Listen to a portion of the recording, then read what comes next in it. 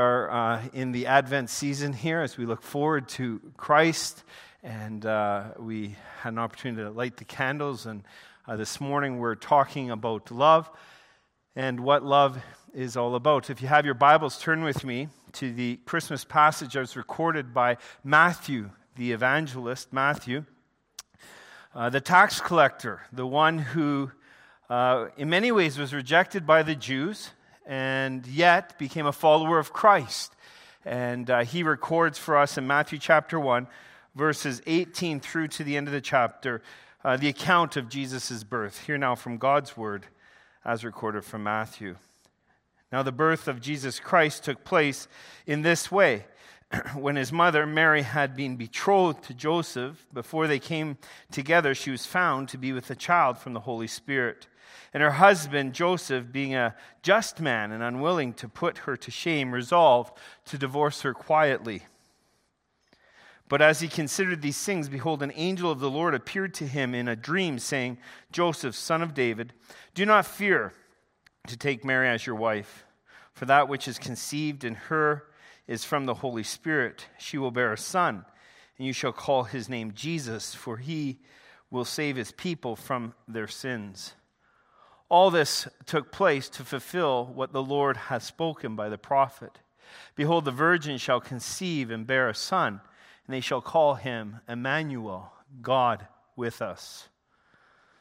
When Joseph awoke from his sleep, he did as the angel of the Lord commanded him to.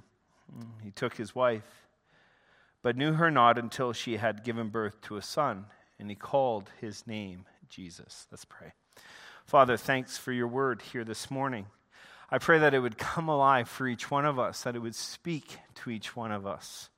Lord, you know our stories. You know the things we're wrestling with. You're keenly aware of our victories and our struggles. Lord, more than that, you know what lies ahead. You know the days ahead, and you know the truth that we need to hear today and hold on to get us through the days ahead. And so, Father, we pray that you would speak and that our hearts would be receptive to your truth. We pray for grace and for mercy.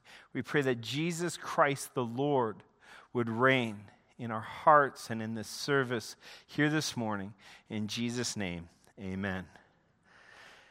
The text begins by just telling us, the account that we've heard so often about who Jesus is and how he was born.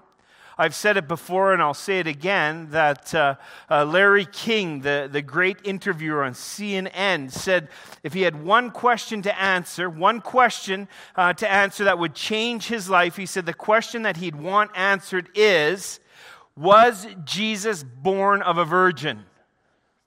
Now, we may sit and hear that and go, well, what's the big deal? Why is that such an important question? Well, if Jesus was born of a virgin, then Jesus is who he said he is. He is completely God and completely man. If Jesus is born of a virgin, then his sacrifice on the cross is sufficient. If Jesus is born of a virgin, then he is truly God in flesh. And everything else revolves around that truth, that reality. Make no mistake, Matthew, an eyewitness to the life of Jesus, believed that Jesus was born of a virgin. This is not something that happened over time. This is a truth, a reality for Jesus and his disciples. He's born of a virgin. Now, it goes on to say in verse 21, and this is the verse that I would kind of like us to hone in on this morning. It goes on to say, as it sort of unpacks that Joseph was skeptical, it can't be, I'm just going to quietly divorce her so there's no shame. It goes on to say that the angel tells Joseph that she will bear a son and you're to call him Jesus. Now, Jesus is the Greek version of the Hebrew word Joshua or Yeshua, which means God saves. And then the angel says to Joseph in this dream that he will save his people from their sins. That's the goal. That's the mandate. That's the purpose of why Jesus came. What does it mean to be saved from sins? How does being saved from sin, how does that mesh with love? If we love, doesn't it just mean to look the other way and pretend something hasn't happened? Is that what it means to be saved from sin? Why do we need saving? What's God's posture in all of these things? And how is this baby in a manger that we celebrate every Christmas, what does he have to do with the reality of being saved from sin?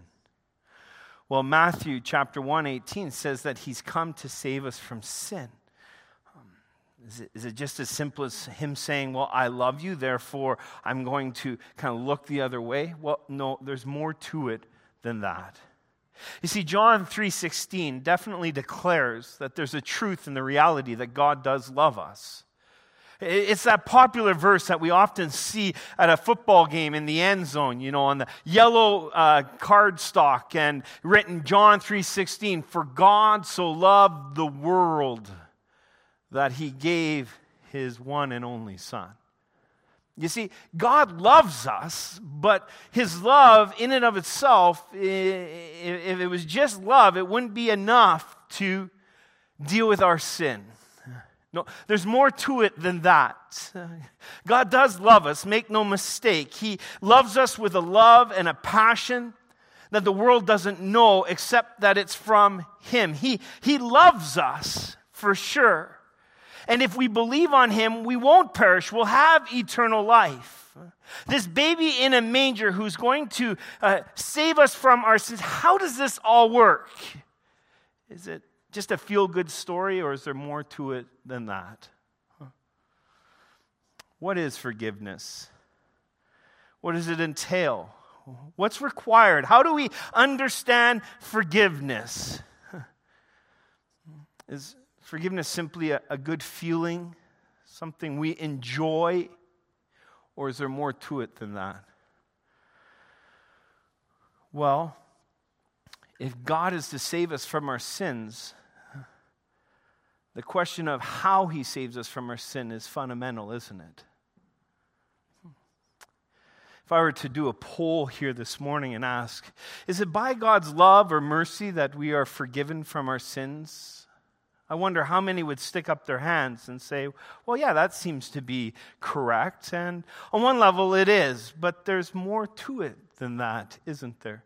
If I were to ask the crowd and say, okay, if it's just love and mercy that spares us from our sin, what about justice? Where does justice fit? Is it the justice of God that spares us from our sins? I wonder how we would answer. I wonder how would we react? How would we respond? We don't like to talk about justice, especially at Christmas time. But I think it's because we don't understand it. What is justice? How does it work? Well, John the Apostle, another eyewitness, he writes in his account as well on the forgiveness of sin. Listen to what he says in John 1 verse 8. In John 1 verse 8, he says this when it comes to sin. He says, now, if we, you or I, were to say we have no sin, we deceive ourselves and the truth is not in us. So if Jesus has come to save us from our sins, the question is, do we need it? Are we sinful? Well, John says, yes, everyone who lives, everyone who exists is a sinner, has sinned. If we say we haven't sinned, we're self-deceived. Now, maybe in our context, people would say, well, that seems like a redundant statement. Of course, everyone would agree that they've sinned, but it's not true. I mean, ask around, do a poll. Ask your neighbors, your friends, your family, your coworkers, do they struggle with sin? And what you'll find is that some will say, yes, I do struggle with sin. And others will say, no, I don't have a problem with sin. But the truth of the matter is, if we declare that we have no problem with sin, we're simply self-deceived. That's what John says. If we say we have no sin, we are simply self-deceived. The truth is not in us. But if we can come to terms with our sinfulness, we can come to terms with our brokenness, if we can come to terms with the fact that we've missed the mark, that's when we can enter into a place of forgiveness. The next verse, 1 John 1:9 says this. It says, if we confess our sins, if you or I, it's an invitation, an opportunity to respond. If we confess our sins, if we acknowledge that we sin, listen to this, he is faithful and just to forgive us of our sins, to cleanse us from all unrighteousness. Yes, God loves you, make no mistake, and he extends his mercy to you. But there's only one way that we can be forgiven from our sins, and it comes down to the justice of God. Let me see if I can briefly illustrate this for you. In the first service, I used chips as my illustration, but I'm going to change from chips. Let's go with salad. Let's say every Sunday after church, I pull into the Save On Foods. And I see a bag of salad, and I'm really longing for salad. It sounds better. Thanks, Larry. I appreciate that. I see this. It's good. It's Caesar salad. I go and I grab a bag of Caesar salad and I bring it to the cashier. And it happens to be the only cashier who works every Sunday, for the sake of my illustration. And as I approach and I put the Caesar salad on the counter, and I'm gonna eat this on the way home, I reach in and I grab my wallet, all right, and I pull it out and I open it up and there's no money. I look at the bag of salad, I look at the teller, the cashier, and I say, "Hey, it's salad. Can I have my salad, please? I'm really hungry. I need some salad for the drive home. Would you help me out, please? Please, I beg you, let me have my salad." Yeah, you guys are going, whatever. What am I appealing to? I'm appealing to her mercy, to her love, to her kindness towards me. That she would allow me to have this bag of salad. Now let's say she's a kind soul and goes, "Yeah, it's only $3. You know what? Don't worry about it. This time I'll cover it on your way." Now, as you know, every Sunday I'm heading to Save On Foods. I go in the second time, and this cashier sees me. And she sees me walking in, and she goes, "Turn around, walk out of here." "I know what you're up to, Mr. Buck." I go and I grab my bag of salad, and again, I have no money. I go up to the counter, and I say, please, I want my salad. Let me have a bag of salad. It's really important. I can't afford it. "Would you please let me have salad?" And she goes, no, this is a business. If I gave everything away, we would never be able to survive. We can't keep doing this. I say, but look, it expires in like 4 days. I mean, I know what's going to happen in 4 days. You're just going to throw this out. Why waste it? Let me have it.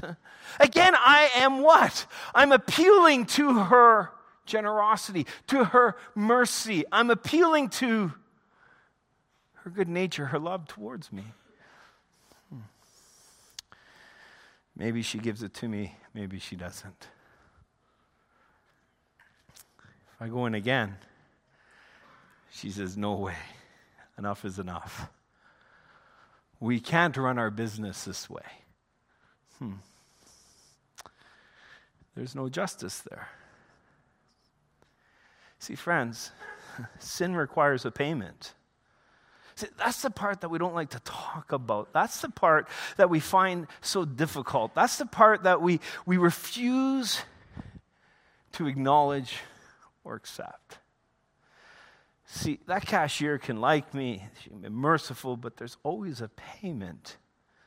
Sin requires a payment. The Bible says this, that the wages of sin is death. The cost for sin is death. Make no mistake, you, I, we've all sinned. We deserve death. That's the price. Yes, God loves you. God loves me. God is merciful. And his desire is that we would repent, that we would turn to him. His desire is that we'd have a right relationship with him. But there's justice that needs to happen.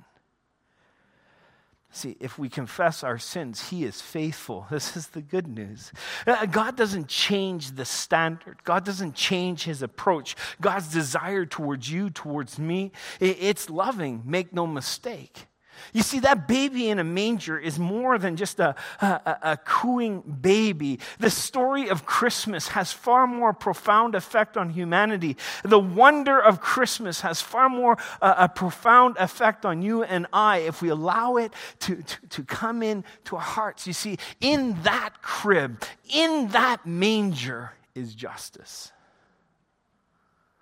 It's justice. See, God is faithful. He's true. He doesn't change. That baby, Jesus, he pays the price. He submitted to his creation. The one he created, Mary, took care of him. Wow. For you and for me. He grew up. The one who created water was thirsty. The one who is the truth was questioned about the truth before Pontius Pilate. See, friends, God loves you, make no mistake, and he's merciful towards you, make no mistake. Absolutely, without question, for sure. But it's his justice that sets us free from sin. See, Jesus died on the cross. Why? Because he knew no sin. He never sinned. Not in thought, not in deed, not in action. Jesus never sinned. He did not deserve death as you and I deserve death. That baby in a manger would rise up and take the price for you and for me, so that whosoever call on his name shall be saved. This is the good news of Christmas. This is justice. See, Pastor Art has heard my story about salad. He's heard about Save On Food and how I go there and I haven't paid the price for salad. And he determines that he's going to help me out. So he goes and he sees that cashier and he gives the cashier enough money to cover my salad for a year. Isn't that great news? And let me assure you, Pastor Art would do that. He's a generous type. Now, friends, every time I walk into Save On Foods and I go up to that cashier with my bag of salad, what happens? Do I have to plea for mercy? No. I receive the gift that's been paid for me by another. See, God does love you. God is merciful to you. He is faithful and he is just. He pays in full for all your sin. And that's why Jesus has saved you. He saved me. If we confess with our mouths and believe in our hearts, we will be saved. I love the baptisms. There's a reoccurring theme, isn't there? I needed Jesus. I called on his name. He saved me. I'm changed. Is it easy? Nope. Is it worth it? Yes. See, that's why that baby came in a manger, to save us from our sins. Let's stand together.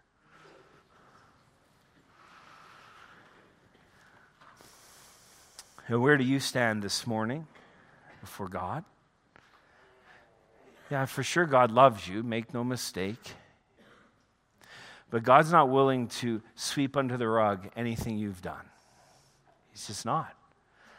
There's a price to pay for your sin, for my sin. And friends, it's a high price, and that price is death. But Jesus is just, and he paid for you and for me. Yeah. And so we can drink deeply from the well of forgiveness. Drink deeply from a right relationship with God, not because of our sufficiency, but because of his love and grace and mercy. More than that, his justice. But friends, we have to call. We have to confess. We need to receive.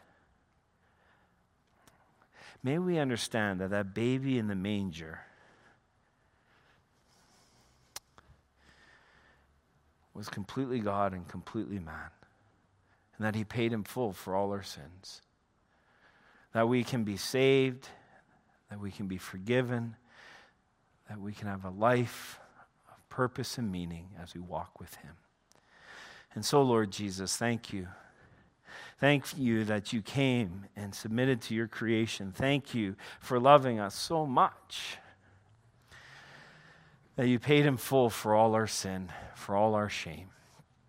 Thank you, Lord.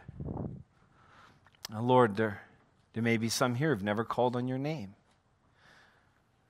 never appreciated forgiveness, but now want to. Oh God, thank you for lending your ear to those who call on your name this morning. And Lord, others may be walking but have failed again. Walking and knowing you but failed again and wondering, why would you forgive me again? Well, because you are just and the payment has been paid in full. May we walk in the freedom you offer to each one of us. For it's in Christ's name we pray.